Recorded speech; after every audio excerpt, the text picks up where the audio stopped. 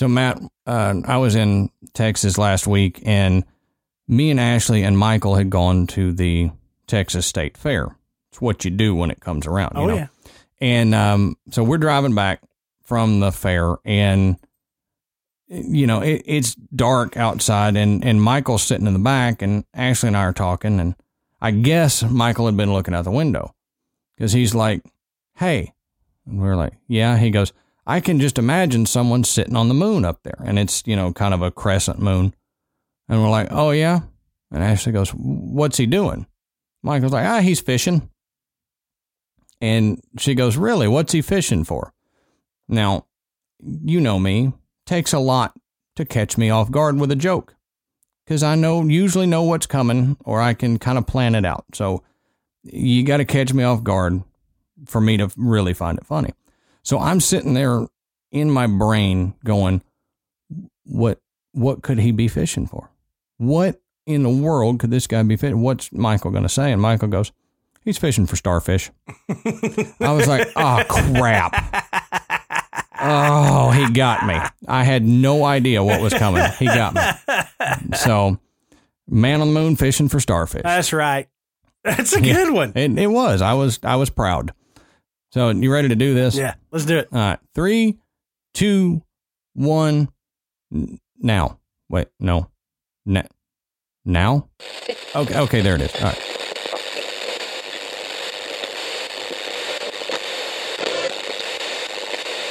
Good.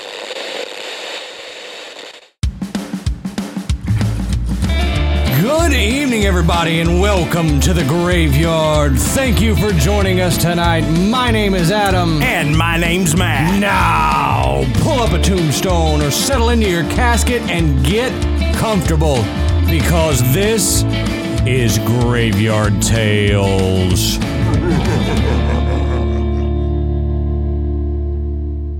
All right, Matt, how you doing tonight, brother?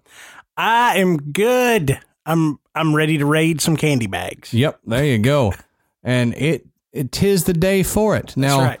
Granted, we are recording this early because Matt and I both took a vacation this month, so we had to record this a little bit early so that we could do that and that y'all would not miss us in our regularly scheduled programming. But as of now, it's Halloween. Yep. But we may say some things that make you go, wait a minute, this isn't Halloween. Yeah, we're recording a little bit early. We kind of lose track. So. Yeah, our brains don't time travel well, and we're having to time travel. That being said, we're recording this prior to the live event, so we don't have any updates or anything for you, but we will next episode. So hold on, we'll give you updates then. While we were on vacation and everything, Matt went one place, I went another. It's not like we vacationed together. Matt doesn't want to see me that much on vacation. That's our time away from each other. I had to fight a hurricane, man. You did, man. You had a lot more epic of a vacation than I did. I'm telling you, it was pretty scary. We managed to get out, and move about 120 miles away. Right. Wait until it passed, and fortunately, where we were staying was unharmed. Yeah, so and that's good. We got to go back, but I mean, looking at the pictures and everything, it was. I feel so bad for those folks. Yeah, I mean, it was brutal, but. Yeah. All in all, the vacation, it was an adventure, but pretty good trip. That's good, because Ashley and I were worried about you there. You were right in the path of it, so Whew. We're glad y'all got out. I've never looked at the Weather Channel app so much in my life. Yeah, no kidding, right? We had it on just watching because we knew y'all were down there, so we were watching like, okay, are they leaving yet? Because it's heading right toward them. But yeah, our thoughts and prayers go out to everybody affected by Hurricane Michael, and we hope everybody can rebuild quickly. Yeah. But on to some lighter topics. I went back to Texas, and I got to actually meet some of our listeners over at the Ethos Group. So I wanted to shout out to everybody there at the Ethos Group. Hey, everybody listening. Yeah, thank you. Hope y'all are listening to this one, and this is not the one you decided to skip. because that would be kind of awkward. Yeah, like, we're not going to listen to this one. You know, we're not listening to that one. This is actually the one that I say hey to all of y'all. So hopefully y'all are listening to this one, and we appreciate you. It was good to meet all of y'all. And we'll be meeting more on the live event that is after we're recording, but before this goes out. Time travel. We will have met more of you. There you by go. the time you're listening to this. That's a good way to say that, because I messed that up. But since this is technically Halloween, we have a little bonus for you guys. So check back in later today. You probably noticed this is not a Friday, and this episode is going up. Well, that's because it's Halloween, and we love Halloween. But check back in later today for a little bonus on your feed. That's right. So, not going to tell you when, just keep looking, keep checking. With all that being said, Matt, why don't we take a quick break before we get into the episode? Okay, so we wanted to just take a minute and tell you about two awesome guys who we have the privilege of calling friends. And that's Scott and Forrest over at Astonishing Legends. Yeah, Astonishing Legends was the inspiration for our show. Mm-hmm. They dive deep into many subjects that we touch on, but they have their own unique, in-depth research style. Right. And, you know, they cover a wide variety of episodes, but some of my favorite are the Jersey Devil, Gobekli Tepe, and the Yeti. And all of these are multiple part episodes so that you can be sure that you are very well informed on the topic. Yeah, and you know, I just finished the episode on the 37th parallel, and it is so fascinating. Oh, dude, yeah, it really is. So if you are not subscribed already, please go check them out on iTunes or your favorite podcatcher and subscribe. And we promise you will love Astonishing Legends. Hey, Matt. Do you know who our sponsor is this week? Who's that? It's Robinhood. And no, not that Robinhood. Oh, yeah. That's awesome. Because Robinhood is an investing app that lets you buy and sell stocks, ETFs, options, and cryptos, all commission free. And they strive to make financial services work for everyone, not just those with a lot of money. Exactly. And I have historically stayed away from investing because I feel intimidated by all the options, the lingo, and everything. But Robinhood is a non-intimidating way for stock market newcomers to invest for the first time. I was able to get signed up and start investing in literal minutes. No exaggeration. Just enter some information and you're up and running. You know, one great thing is Robinhood has no commission fees. Did you know other brokerage companies charge up to $10 for every trade? But with Robinhood, you get to keep all your profits. And it has super easy to understand charts and market data. You can place a trade in just 4 taps on your smartphone, and you can learn how to invest as you build your portfolio. And Robinhood is giving Graveyard listeners a free stock like Apple, Ford, or Sprint to help you build your portfolio. So sign up at graveyard.robinhood.com. Again, that's graveyard.robinhood.com. All right, Matt, we're back. So what are we talking about tonight? Okay, tonight we're going to be talking about some Halloween traditions from around the world. How people celebrate Halloween a little bit differently than we do. Right. You know, how they look at the holiday, you know, what it signifies to them. It's a lot more than kids dressing up and going door to door in other countries. Right. So we're going to be going into some of those things. And, you know, I don't know, Adam, do you have any Halloween traditions that you like to keep? Turning the porch lights off. Avoiding the creepy kids that come to my door. See, Adam can do that. Right. I can't. Yeah. You know, And I got kids coming out my ears, and, you know, our neighborhood, man, we get so many kids. We ran out of candy one year, and we bought a ton of candy. yeah, I remember there a year or two that I was over there. And we were trying to play Cards Against Humanity, and kids kept coming to the door. I know. You know, it was ridiculous. Kids everywhere. I just go hide in the back of my house with the porch lights turned off. Yeah. And I'm thinking about putting an electric fence up, but I don't think the neighbors would like that. Yeah. No. But yeah, we really like Halloween. We decorate our yard, and we've got a industrial size fog machine. Yeah. We fog up half the neighborhood, and we've got strobe lights and projectors and all kinds of stuff, and it's just a lot of fun. But in some countries, it's more than that. Yeah. It's fun, but there's a meaning behind what they're doing. Exactly. So we're going to talk about some of those places tonight. And Adam's going to go into a little bit of history of how this all started. Right. How did we start doing all this craziness where we dress up and go door to door and get candy and bob for apples and all that kind of stuff?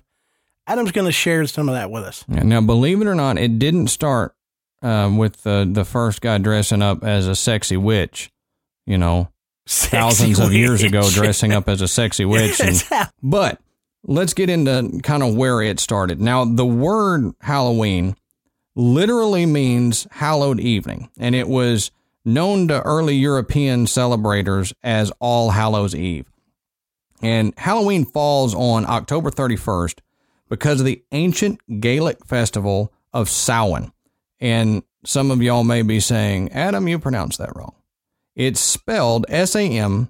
So I've heard a lot of people say Samhain or Samhain or whatever. In Gaelic, the research I've done, it's Samhain. It's like Sowin. That's how you would pronounce it. So, but don't give up, because 99% of the time, if you tell Adam he pronounced something wrong, he probably did. Yeah, I mean, just not this time. Yeah, keep telling me that, because I guarantee you I mispronounce stuff all the time. I do it too. This time, though, I'm right. It's Samhain.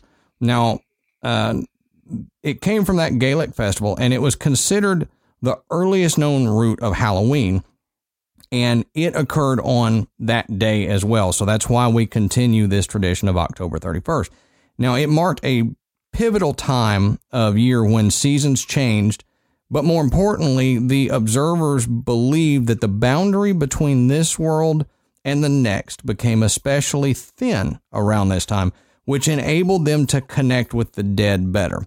And here in a minute, we'll get into more of the Samhain traditions and all that, and we'll dive into a lot, deeper into more of what we're talking about. So many people were said to dress up as saints, and this is going back, a few hundred years. Many people were said to dress up as saints and recite songs or verses going door to door. Children would also go door to door asking for soul cakes, which is a treat similar to a biscuit. Soul cakes originated as part of the All Souls Day holiday on November 2nd, but it eventually became a part of Halloween night as the concept evolved into trick-or-treating. As for the costumes, they kind of evolved too. They started out as the tributes to saints, but then the whole costume thing kind of fell out of tradition altogether, until some young Scottish and Irish pranksters, in quotes, got the idea to dress up in scary-looking garb as a way to spook unsuspecting neighbors. And so then these, quote, local hooligans were kind of what started the whole scary Halloween costume, because it just bloomed from there. Local hooligans. Local hooligans. That's a direct quote from this website. So don't get mad at me, hooligans. Please don't get mad. Now, it obviously is a popular holiday in America, but it almost didn't make it across the Atlantic. And that was due to the Puritans. The Puritans were very disapproving of the holiday's pagan roots, as one would imagine Puritans to be. So they didn't take part in any of these celebrations. But once Irish and Scottish immigrants began to arrive in greater numbers in America, the holiday actually started to make its way back into the zeitgeist. So you can thank Irish and Scottish immigrants for what we know as Halloween today. Yeah. Thanks, guys. Yeah, we love you for it. Now let's dive a little bit into Samhain.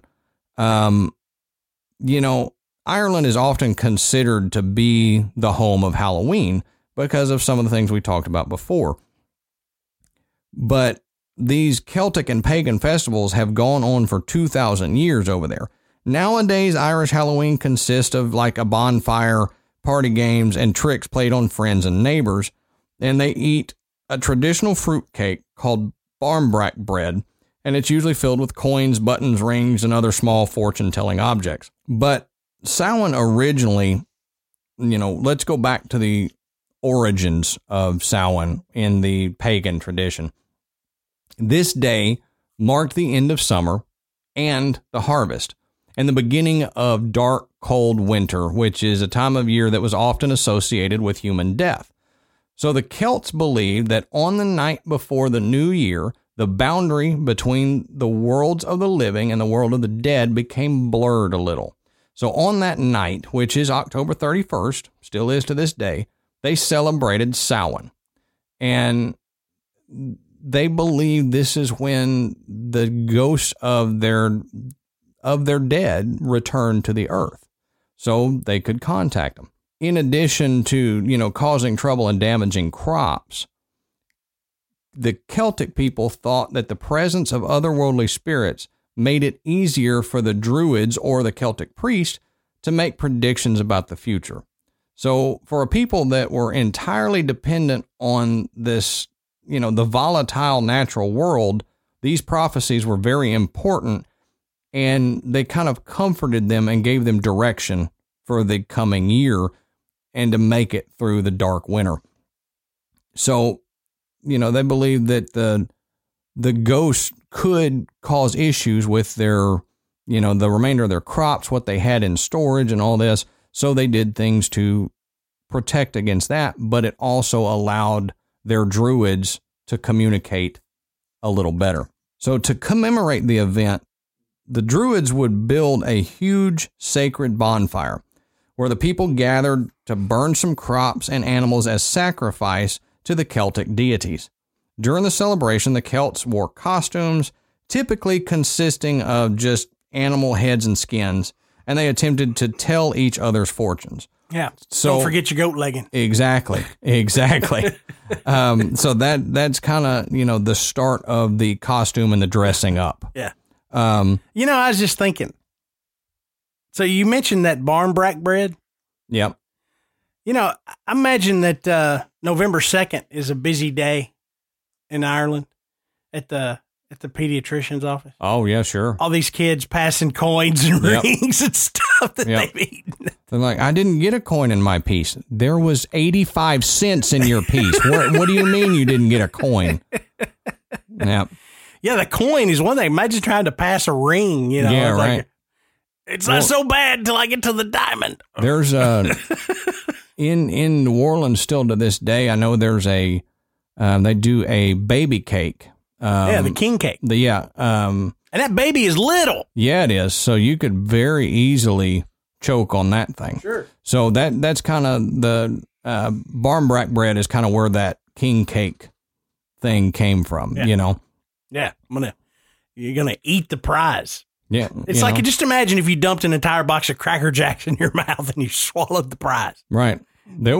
Just wait a couple days. There was several stories over the years of people trying to propose, and they would drop the ring in food and the woman would eat it. Uh-huh. Yeah. And then they're like, wait a minute, you just ate the ring, and she didn't believe them. So they went to the ER and got an x-ray, and sure enough, there's the ring in the intestine. So she had to wait till it passed, and then the guy could propose. Yeah. And then the wedding invitations were like a picture of the x-ray. Yeah, exactly. Printed on brown paper. So when the celebration was over, the Celtic people would go and relight their hearth fires that they had extinguished earlier in the evening, and they would relight them from the sacred bonfire, and that would help protect the home during the winter months by bringing the sacred fire into the home. Now, by 43 AD, the Roman Empire had conquered the majority of Celtic territory. Now, in the course of the 400 years that they ruled the Celtic lands, 2 festivals of Roman origin were combined with traditional Celtic celebration of Samhain. The first was Feralia, and here we get into things that I'm going to mispronounce. A day in late October when the Romans traditionally commemorated the passing of the dead, and the second was a day to honor Pomona, the Roman goddess of fruit and trees. The symbol of Pomona is the apple, and they incorporated that celebration into Samhain, probably explains some of the bobbing for apples tradition that we have to this day. But, you know, you can kind of see how over the course of hundreds of years, Samhain has started taking on different little additions that kind of add up to what we know now. Yeah. And as we go, you know, as I give you a little more, Matt gives you a little more, you'll kind of see all of these kind of mold into what we know now. Yeah. I mean, you know, and every holiday is like that. You know, people keep adding to, I mean, you know, when I was a kid, Halloween was orange and black. If it was Halloween, it was orange and black. And then at some point, like this weird lime green color started working its way in there, and now purple. Yeah, I don't know. Well, you know, purple is the color for witches. Right. So I can almost see, and I guess green is just kind of a, you know, zombie creepy color, that green slime colored green. Right. You know, so, you know, we've changed it. And, you know, even the costumes, I'm like, what my kids wear to go trick or treating? I wore what essentially was a vinyl apron with a plastic mask with a elastic string on it. Right. For years. You know, you go to the store. Does. Hey, look. Well, yeah, I still got a few. I was Gene Simmons one year. I was like C-3PO. Right. You know, it's easy, you know, $12 at Walgreens and it's in a box. Yeah. Yeah. That's what everybody wore. Well, you know, and since we're on this tangent, some of the changes that I've seen over the years, you know, as a kid growing up, all the decorations that had skulls and skeletons on there, they were scary.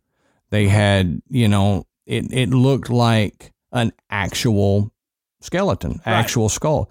Nowadays, I would say 80% of what you find is a smiling skull or a skull going, making some weird face. Yeah. I'm sorry, bones don't do that. Bones don't smile. Bones don't make a kissy face. Yeah, friendly witch, friendly ghost. It's become super friendly and polished up, and they've got sparkly this and sparkly that. And I have a hard time finding the truly horrifying stuff. Exactly. It's very difficult. And believe it or not, Michael's has a lot of that here. You know, I don't know. The craft store? Yes. I don't know if anybody, you know, wherever you're listening, I don't know that, you know, if you have a Michael's around, but here it's a crafting store that has material and sewing stuff and all that. But believe it or not, if you want some cool Halloween stuff, go to Michael's. Yeah. Because they legitimately have it. Don't go to Walmart because they've got the ones blowing bubbles and, you know, with a sparkly headband on. Yeah. We've got a bulldog skeleton. That's awesome. That I think we may have gotten there. I've got a, just sitting down there is a little beagle. Yeah. There skeleton. You go. Yeah. So, but tangent. Sorry, we do that occasionally. That's right. We'll get tangenty later, I promise. So if you were to now want to celebrate Samhain modern day, you know, you can't do a lot of what they did, really. Different time, all that. So how do the pagan Celts or anybody who wants to celebrate Samhain celebrate now? Well, we found some stuff that you can do, you know, and I didn't copy all of these down because we'd be here all night. Thank God. Right. So we're going to hit some high points of how to celebrate Samhain nowadays. They say take a nature walk. You know, take a meditative walk in a natural area near your home. Observe and contemplate the colors, aromas, sounds, and other sensations of the season so that you're basically taking in the autumn season and the change of seasons. Set up an altar If you're new to the tradition and you don't have a permanent altar in place, you can easily set up. Because everybody's got one. Yeah, I mean, everybody's got an altar. You can easily set up a table to leave in place for the 3 days prior to Samhain, and you can decorate the altar with symbols of late fall, such as skulls, skeletons, grave rubbings, and ghosts. Wait a minute. Symbols of late fall are skulls and grave rubbings? I'm reading from a... I'm reading this, Matt. Don't... When you search fall decorations on Amazon, I don't think skulls and grave rubbings are on that list. If you add the decorations of late fall plus Adam Ballinger, then that's what you'll get. But you don't, just normally you don't. I mean, you get leaves and twigs, you know. But also add harvest foods such as pumpkins, squash, and root vegetables, dried leaves and acorns. You can put a cornucopia on there that has an abundance of the fruit and vegetables, and put, mulled cider, wine, or mead up on your altar. Now you can start out by prepping a meal for the family and focusing on fruit, vegetables, and wild game if you have it available, which is all stuff that would have been abundant 2,000-3,000 years ago. Get a cup of apple cider or wine, some dark rye bread or pumpernickel, something like that, and make this your meal. Consider some of those decorations that you put on the altar as your table settings or whatever. Now gather everyone around the table and say, here's a quote. This is what you're supposed to say. Tonight is the first of 3 nights on which we celebrate Samhain. It is the end of the harvest and the last days of summer, and the cold nights wait on the other side for us. The bounty of our labor and the abundance of the harvest, the success of the hunt, all lies before us. We thank the earth for all it has given us this season, and yet we look forward to winter, a time of sacred darkness. So basically, it's a, thanking kind of. I mean, what you'll notice, and what Matt and I have noticed in doing this research, a lot of the early traditions that revolved around Halloween and fall and everything, we in America do a lot on Thanksgiving. It's that same kind of feel of being thankful for making it through another year and all that. So these two celebrations kind of go hand in hand, so you'll feel like, hey, you're reading out stuff about Thanksgiving, if you're in the U.S. or anywhere that celebrates Thanksgiving. Well, kind of, yes, but this is the original, Halloween, All Hallows Eve, because it basically the same thing, Yeah. I mean, and Halloween, to me, Halloween has always been the celebration going into the holiday season. Mm-hmm. It's the end of October. Summer is over. It's gotten colder here. Mm-hmm. I came back from 85 degrees from the beach, wearing shorts and flip-flops driving home to, it was 50 degrees when I got out of the van when we pulled in, So, yeah, it's cooling off. And so it kind of puts you in the mood, Sure. I mean, a 90-degree Halloween, which we have had before. Yeah, I grew up in Texas. We've had it. You just don't feel it, Yeah. It's supposed to be a little bit cool, a little crisp, and so I've always looked at Halloween as we're going into the holiday season. You've got Thanksgiving is just a few weeks away. Then you're on into Christmas.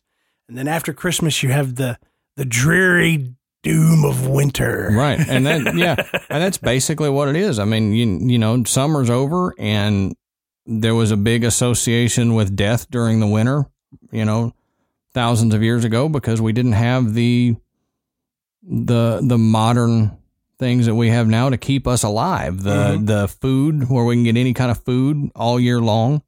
If you didn't have a bountiful harvest, you weren't making it through. Right. So this is kind of a thanking the gods, the ancestors and everything for making it through summer and hopefully making it through winter. Some other things that you can do nowadays to celebrate is, make an ancestor altar, which is to honor your deceased family members at the ceremony. Yeah. Now that's a cool idea. Yeah, I like that idea. You can do it by, if you still have stuff of theirs, you can put it out and remember pictures, but memories are the best. So, right. But celebrate your ancestors who have passed before you. They say guide the spirits. Place a white 7-day candle in the window to guide the dead to the spirit world. So help anyone that's left here on earth find their way to the spirit world and not stick around. There's a such thing as a 7-day candle. Yeah, it's those big ones that I use them as emergency power outage candles. Yeah. You'll see them. They usually have saints on them. The big tall ones. I didn't know that's what they were called.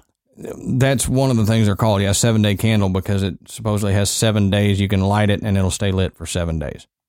So I use them. They put off a lot of light, so I use them as emergency candles. I've got the ones without just clear glass, and they're white, and I light those around the house when the power goes out. Okay.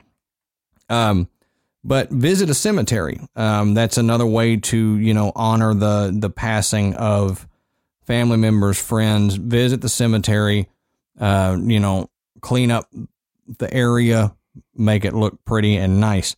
Moving on to one that you may not want to do, hold a seance. Yeah, avoid. Right. And Matt and I would say probably avoid this. Been there, done that. If you don't know what you're doing, avoid this. But this is so you can communicate with ancestors who have passed on before you. Probably end up communicating with people you don't want to, but maybe hopefully you would talk to your ancestors. So proceed with caution on that one. Come on, Uncle Phil, talk to us. And it wouldn't be Uncle Phil. That's right. The last one I have is bonfire magic, is what they titled it. You kindle a bonfire outdoors, obviously, and you kindle the flames in a fireplace if you can't.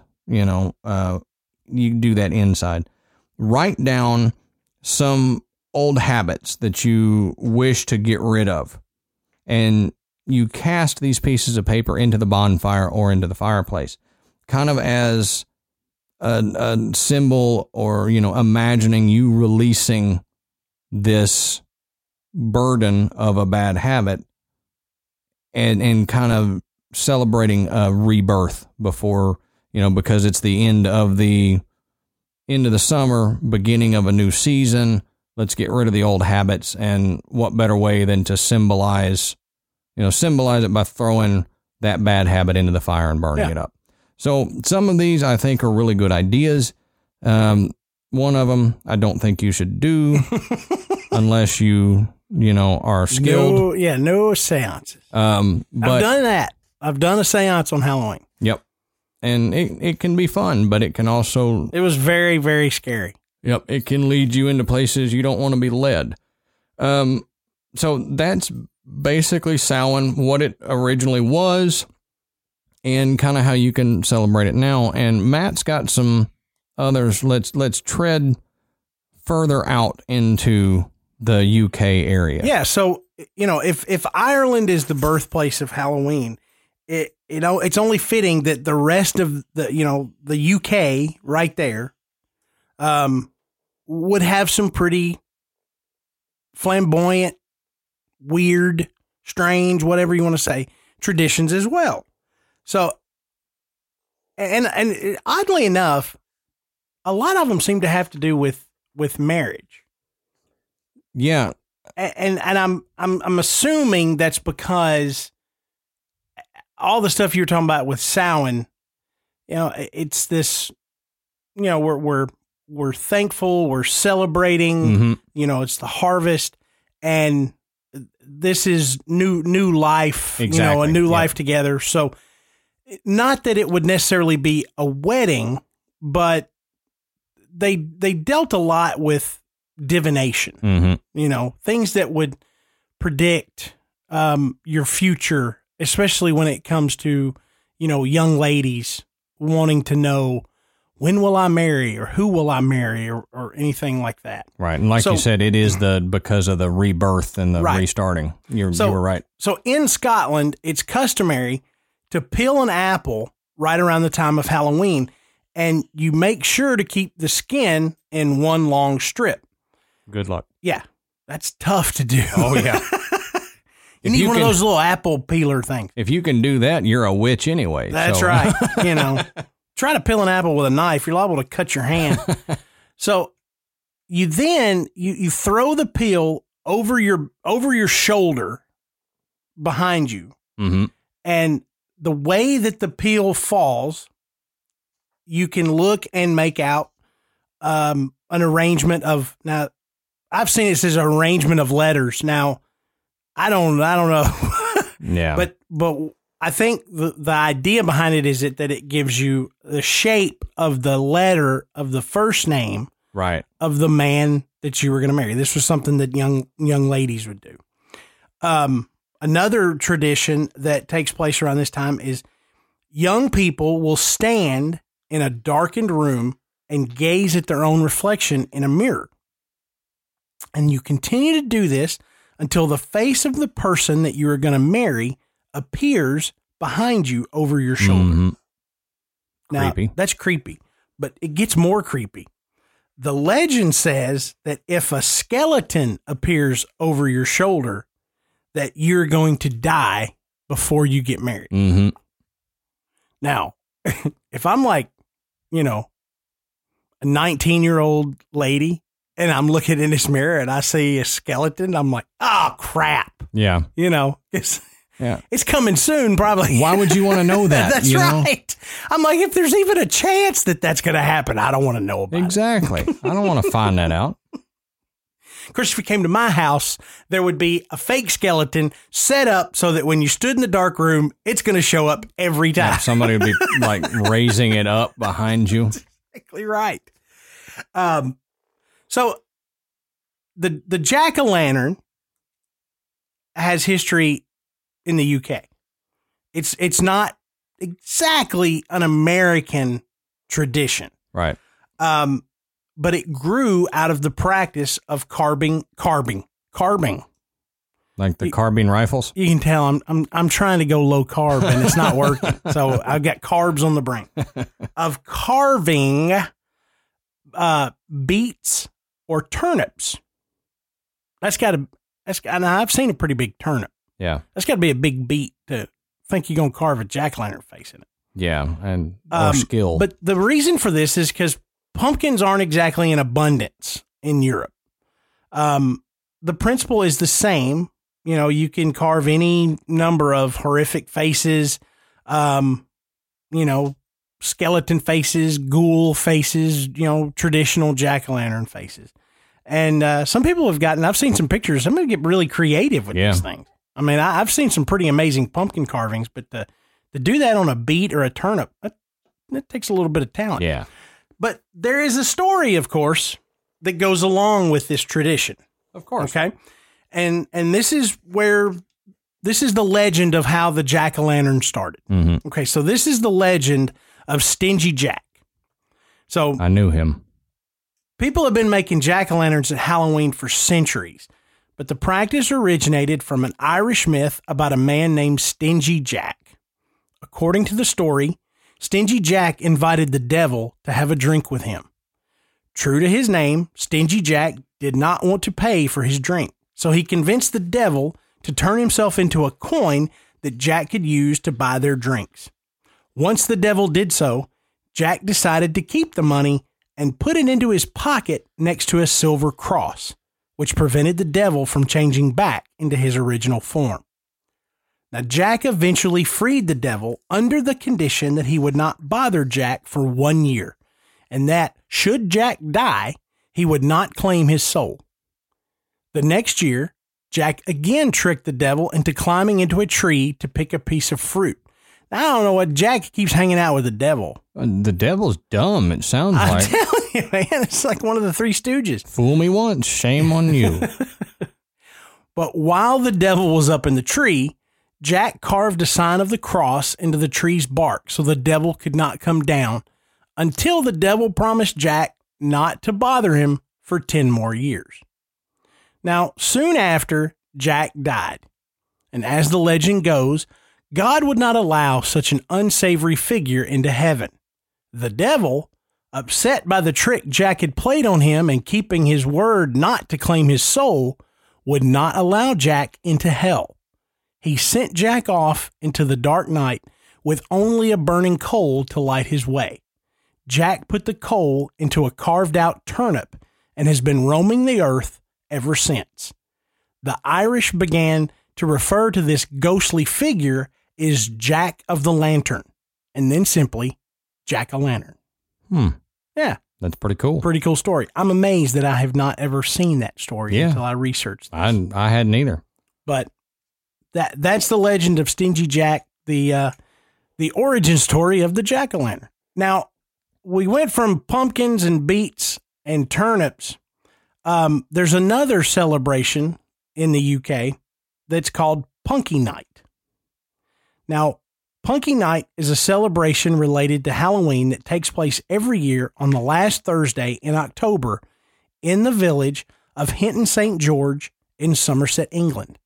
Now, a punky is the local name for a jack-o'-lantern. It's possible that the name is derived from pumpkin, but it's also been suggested that it comes from the word punk, which is an old word for timber, or spunky, which is a word still used in Somerset to mean the ghost of a young child. If you live over in Somerset and know which one of those is true, holler at us. That's right. So before Punky Night, children prepare punky lanterns. Now, nowadays, they can be made from pumpkins, but it's more traditional to make them from mangelwurzels, a type of beet normally used to feed cattle. Now, prizes are given for the best lanterns, and for that reason, the children are not supposed to get any help from their parents in making their punkies. Now, on Punky Night, children parade through the village of Hinton St. George carrying their punkies, many of them wearing costumes. And as they walk, they chant the traditional Punky Night song and collect money for charity, which is a practice similar to trick-or-treating. The parade is led by the Punky King and Queen. Now, I found the words to this punky song. Mm-hmm. Sing it, man. And it's terrible. Oh. So I'm not. Never mind. Don't sing it. It essentially is like, it's Punky Night. It's Punky Night. Can't believe it's Punky Night. It's more. There's more to it, but I was like, this. I can't believe they make these kids sing this song. But along with Adam mentioned this before, the souling was a practice, and this is where children and the poor would go from house to house begging for soul cakes. So Adam had mentioned the soul cakes. The soul cakes are spiced cakes that are made with the understanding that the souler who ate them would in turn pray for the souls of the dead. Now, this harkens back to an ancient practice of dining with the dead. And later times, people decided against leaving food on the doorstep for dearly departed Granny, and instead decided to give her some prayers so that she could get out of purgatory. That's better than a biscuit. Now we just give kids a Snickers. Mm-hmm. Yeah. If you're lucky. Yeah. This Snickers will get you out of purgatory if you pray. Hey, you're not yourself when you're hungry. Have a Snickers. That'd be a great So those are some of the traditions that, spread from Ireland, into England and the rest of the UK. Right. So we've got 4 other little ones here that we're just going to touch on the areas, real quick and move on. So in Austria, they have dead souls are welcomed back on Halloween night, and you leave out bread and water and a lamp, which helps kind of, light their way. Now that sounds like some of the other ones that we've, discussed. In Germany, the people traditionally hide their knives on Halloween, and this is so that returning spirits won't get injured. Now, I don't know if this is because they think spirits are dumb or because the Germans have really sharp knives. Yeah, maybe both. It could be both. But I did read that it was also believed that if they hid their knives, if a spirit came around that wasn't so friendly, it couldn't use that knife to attack you. That's true. And, I would use this as, if you're a German knife maker, I would use this as a commercial. Yeah. So sharp, it'll cut a ghost. I would definitely use that as a selling point. It's my ghost cutting knife. See, it's so sharp. Most people shave hair with it. I cut ghosts with mine. So I think old boy out there at Stardust needs to talk to these guys. See, there you go. Get himself a German ghost cutting knife. In the Czech Republic, it's a common custom to place chairs around a fireplace, one for each living family member and one for each of the family members that have departed. So it's basically just a gathering place for past and present. Now, in Poland, people traditionally leave doors and windows open, and this is so that it welcomes the spirits of visiting souls. Yeah. So, and it's bad luck if you don't. Right. If you keep your doors and windows closed, then the legend says that you're doomed for some, misfortune. Some bad stuff. Yeah. So if you're in Poland, leave your doors and windows open. I don't know how cold it is in Poland around October 31st, but probably cold. Good grief. Yeah. Bundle up. So let's move over across the Atlantic, and we're going to talk about Mexico. Now, I think get more Pacific. I'm sorry. Pacifically in the next physical year. Exactly. Let's be Pacific and cross the Atlantic. So Mexico, I think pretty much everybody, at least in the United States, knows about the Mexican tradition of the Day of the Dead, or Dia de los Muertos. There you go. Dia de los Muertos. Yeah. See, Adam's from Texas, so I got it, man. He can speak some Spanglish. Seriously. Yeah.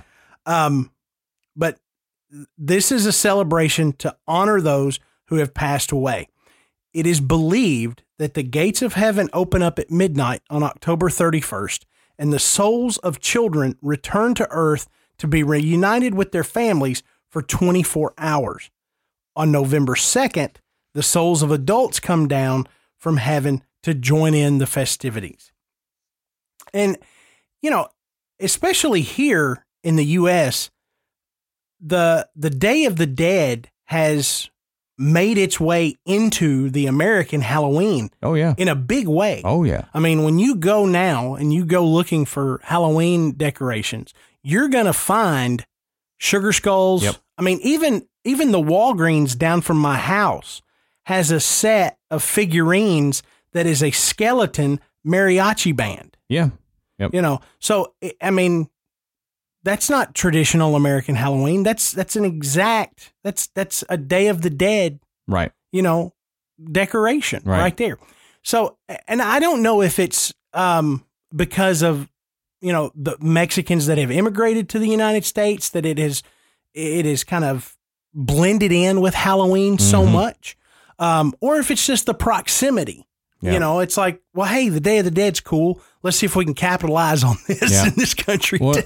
I know for me, I really like the traditions and what you do around Dia de los Muertos because it's very reverent. Yes. And it speaks to me a lot more than a lot of what we do in the United States for Halloween. Yeah. I don't really see that, the American Halloween is really reverent in any shape or form. At all. It's probably more irreverent than anything. Oh, sure. But as we said at the top of the show, a lot of countries use this time to honor their dead. Right. And, it's a very special thing to them. This is not,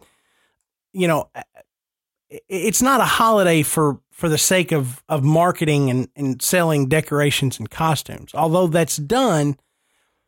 But the idea is, you need these things to help honor your dead family members. Right.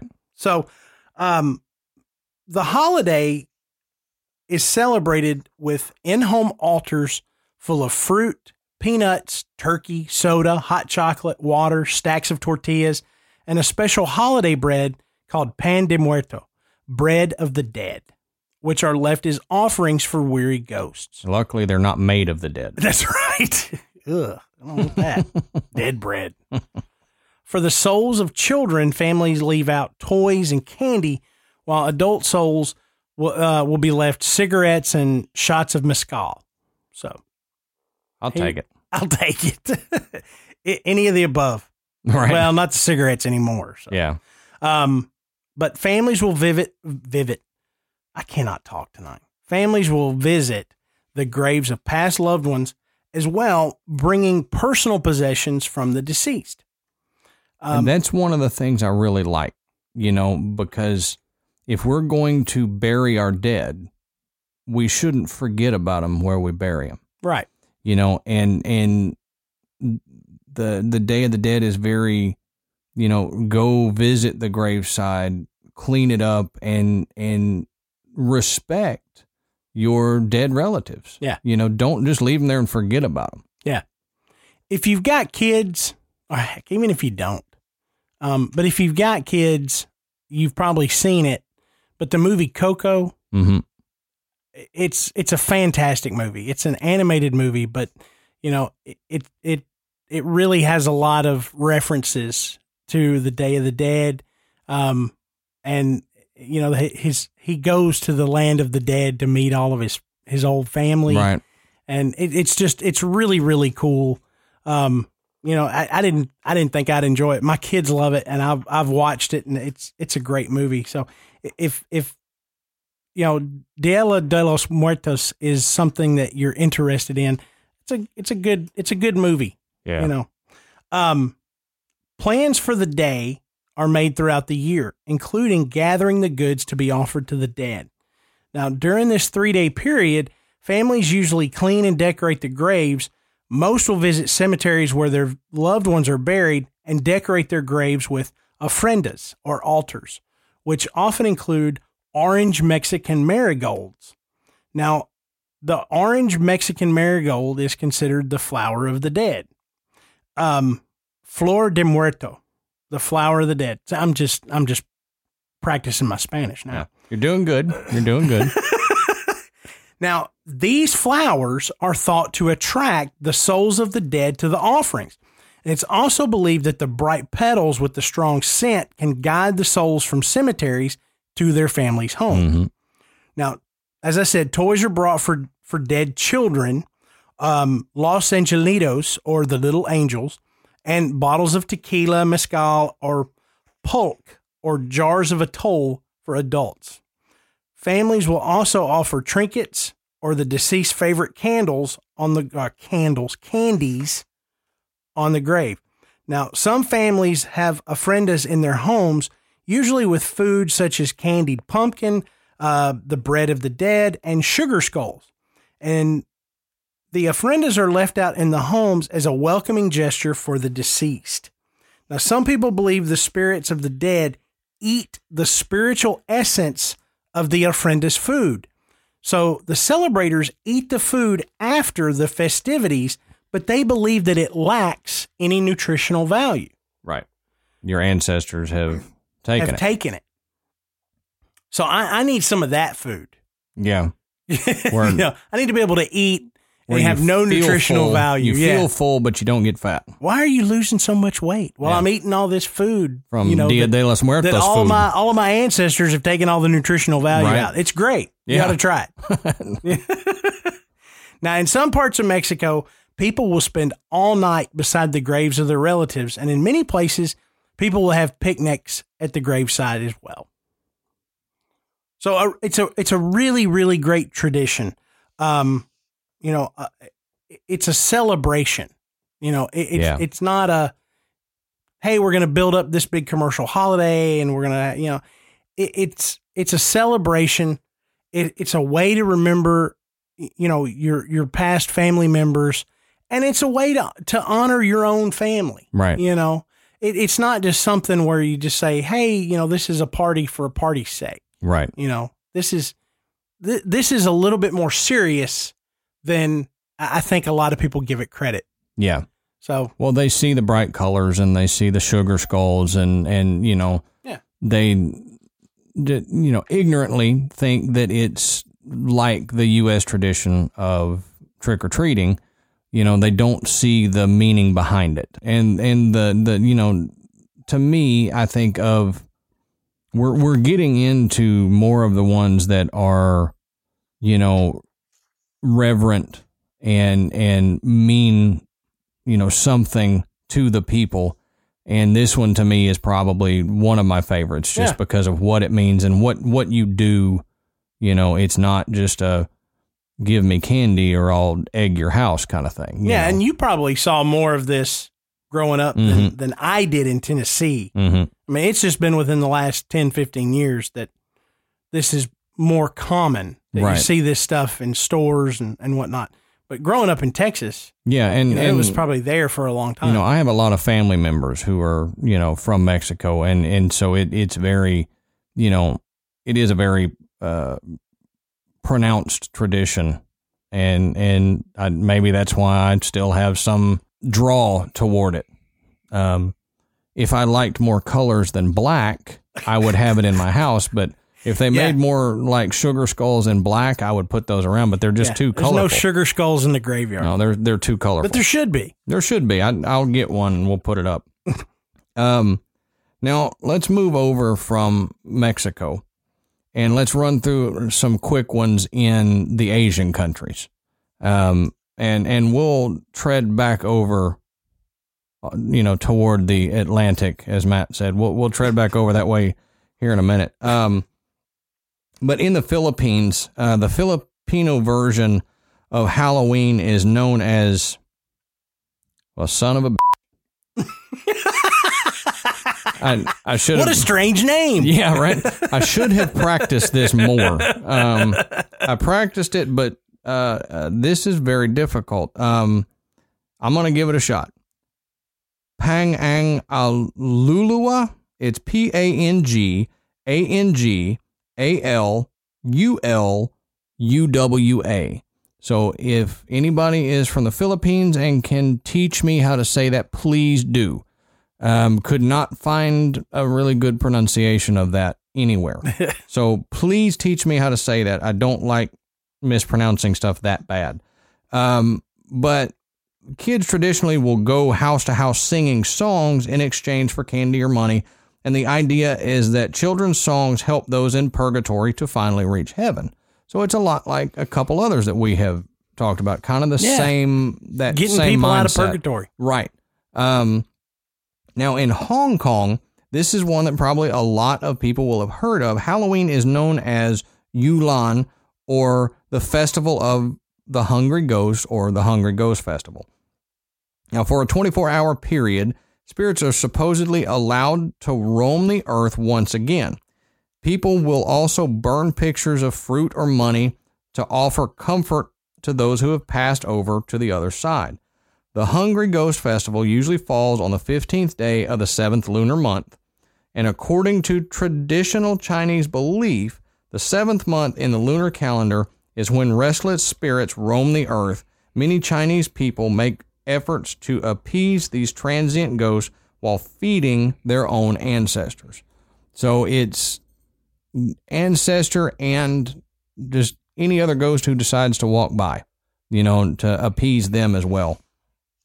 Now, in South Korea, Koreans have a celebration similar to Halloween that's called Chuseok, and I think I got that right, that's held mid-September. Families come together to thank relatives and ancestors who have passed away. Families will gather to enjoy time together and give thanks to the ancestors for the plentiful harvest that they just had. The women of the family also prepare an ancestral memorial ceremony that's called Charye, Charye, and I don't think I pronounced that right. They fill the table with food, including newly harvested rice and fruit. And they celebrate Chuseok by making these special foods. And there's a certain kind of rice cake that they make, and it's made with finely ground new rice, and the dough is then kneaded into small round shapes and filled with sesame seeds, chestnuts, red beans, and other similar ingredients. And these rice cakes are arranged on layers of pine needles. Then they're steamed, so it fills the home with this fragrance of autumn. So it's kind of like dual action. You get potpourri and food at the same time. I know my grandmother usually around fall will boil on the stove, water with cloves and cinnamon sticks and everything in there to kind of, smell up the house. And this kind of does the same thing, but I can't eat the stuff Grandma does. Right. I would puke if I tried that. Now, see, I don't make this for fall. It's a Christmas thing. Mm-hmm. I've got this punch that does the same thing. Oh, yeah. But you can drink it. Right. But I've also got a thing that you can put on the stove and get that fragrant smell. It's got cranberries and everything in it. You can't drink it. Right.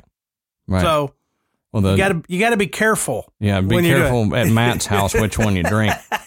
Good thing though about the Korean tradition is that you can eat it. And it probably tastes pretty good from the description. Mm-hmm. It sounds like it tastes pretty good. Yeah, this show's making me hungry. Another Chuseok tradition in modern day Korea is that of gift giving.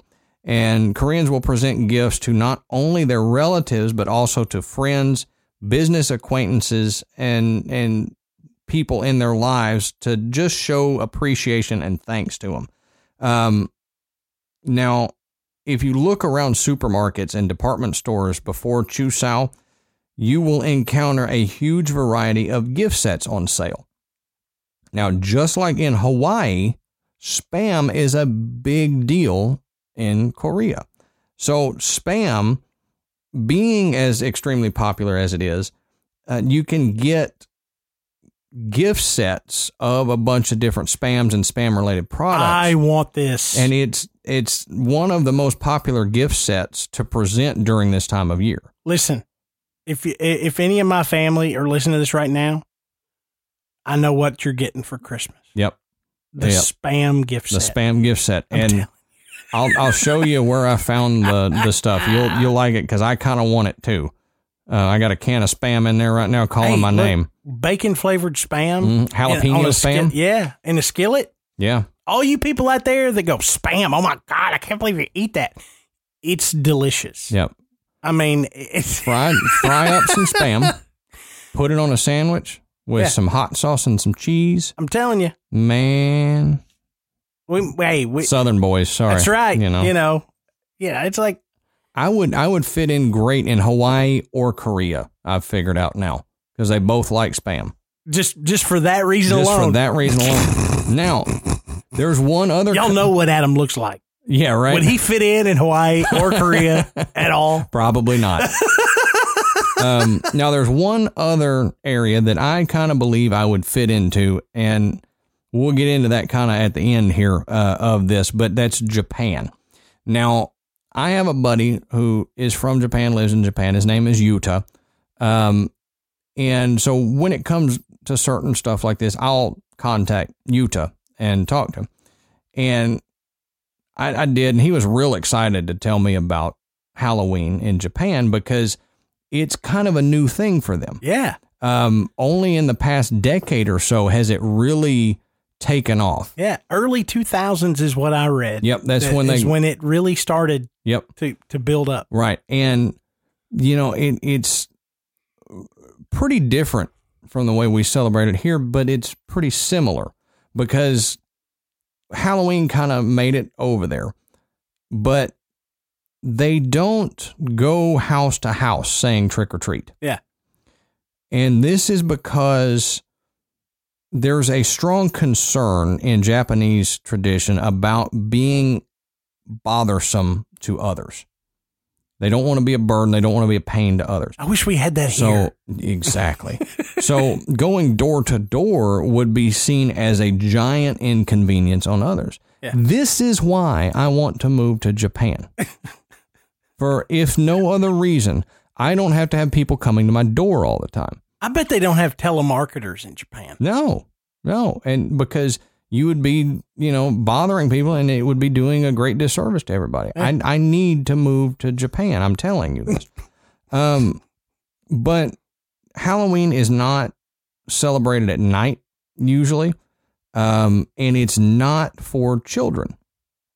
Kids don't really participate in Halloween. As we go, probably here in the last year or two, probably more children are getting involved in it. But a lot of what it is for adults who are into cosplay. Yeah. That want to dress up. Can you imagine the costumes? I mean, from the country that brought us cosplay. Mm-hmm.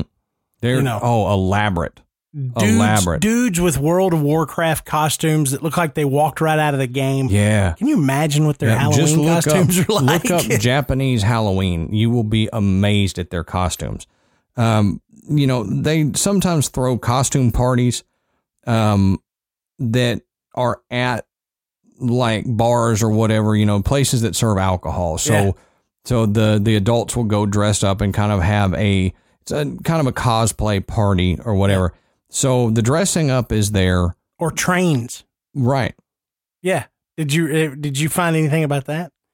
They will, in Japan, they will actually have people that will essentially take over train cars and turn them into a big mobile party. Nice. Just show up, get on there, and just kind of start playing music and drinking and everything and just ride around. There you go. That works, man. Yeah. That works. Also something I wish we did here. Yeah, right. We need more trains here. That's the problem. Yeah. So it kind of, it resembles Halloween from the States, but in a kind of different way. I kind of like the way they do it. It's, if you want to get dressed up and go, you get dressed up and go, but you don't go bugging your neighbors to give you candy. And, kids really aren't involved. They, they're at home sleeping and their older siblings get to go out and do it. But, it seems pretty cool to me. I may have to go to Japan and experience Halloween one year. I mean, they've essentially taken American Halloween and made it their own. Made it better. Made it so that it would fit with Japanese culture. Exactly. And it is pretty cool. I mean, when you think about, especially when we're talking about the origins of Halloween and how they date back centuries, to talk about an entire country, especially one as modern as Japan, just adopting it within the last 15 to 20 years. Right. That's pretty cool to me. I mean, yeah. I think the U.S. ought to do it. I think we ought to find somebody's really cool holiday and go, we're just going to start doing it here. Yeah. We do that with other stuff. Well, we did it with Oktoberfest. Yeah. I mean, you can't swing a dead cat around here without finding an Oktoberfest. Right. Going on somewhere, and that, big German festivals and everything here, mm-hmm. I mean, we did it in that manner. So I think it's pretty neat. You know, when I grew up, there was no Oktoberfest. You knew what it was, but you couldn't go down the street. I mean, the Oktoberfest in Nashville is so big now; it's 4 days. Mm-hmm. It used to be like a weekend. Now it's 4 days long. It's a huge deal. I refuse to go just because of all the people down there. It's crazy. Man, it's so much fun. You may get me drug out there, but I don't know. But I drink beer, right? So I like it. I like that kind of beer, and it's a lot of fun. That's about the only time I ever drink that much beer. But yeah, I mean, it's cool, and I think it's great that Japan has essentially adopted our Halloween. So, now we're gonna spin the globe a little bit more. And we're going to go to Spain. So Spain is a little bit different. In Spain, Halloween is known as El Día de las Brujas, the Day of the Witches. Now, Spain borrows some of the traditions from the United States, which, of course, originally came from Ireland and Scotland. But each region of Spain has its own unique flavor to their Halloween celebrations. Now, in the northwest of Spain, the region of Galicia calls the night of the 31st of October Noite dos Calicus, which is Night of the Pumpkins. And I probably butchered that. Word. I could not find a pronunciation for the Spanish word for pumpkin. Yeah, That's what it is. I don't know it. Yeah. Well, it's got one of those,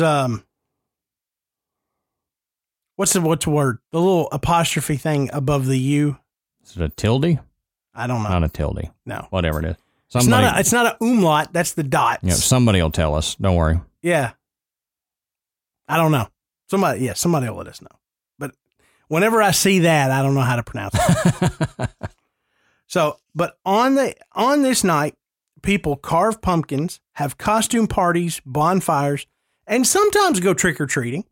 A particular tradition of Halloween in Galicia is the queimada. It's a strong drink concocted from... Now, I knew how to pronounce this before the show. I'm going to try it now. It's aguardiente. Ha.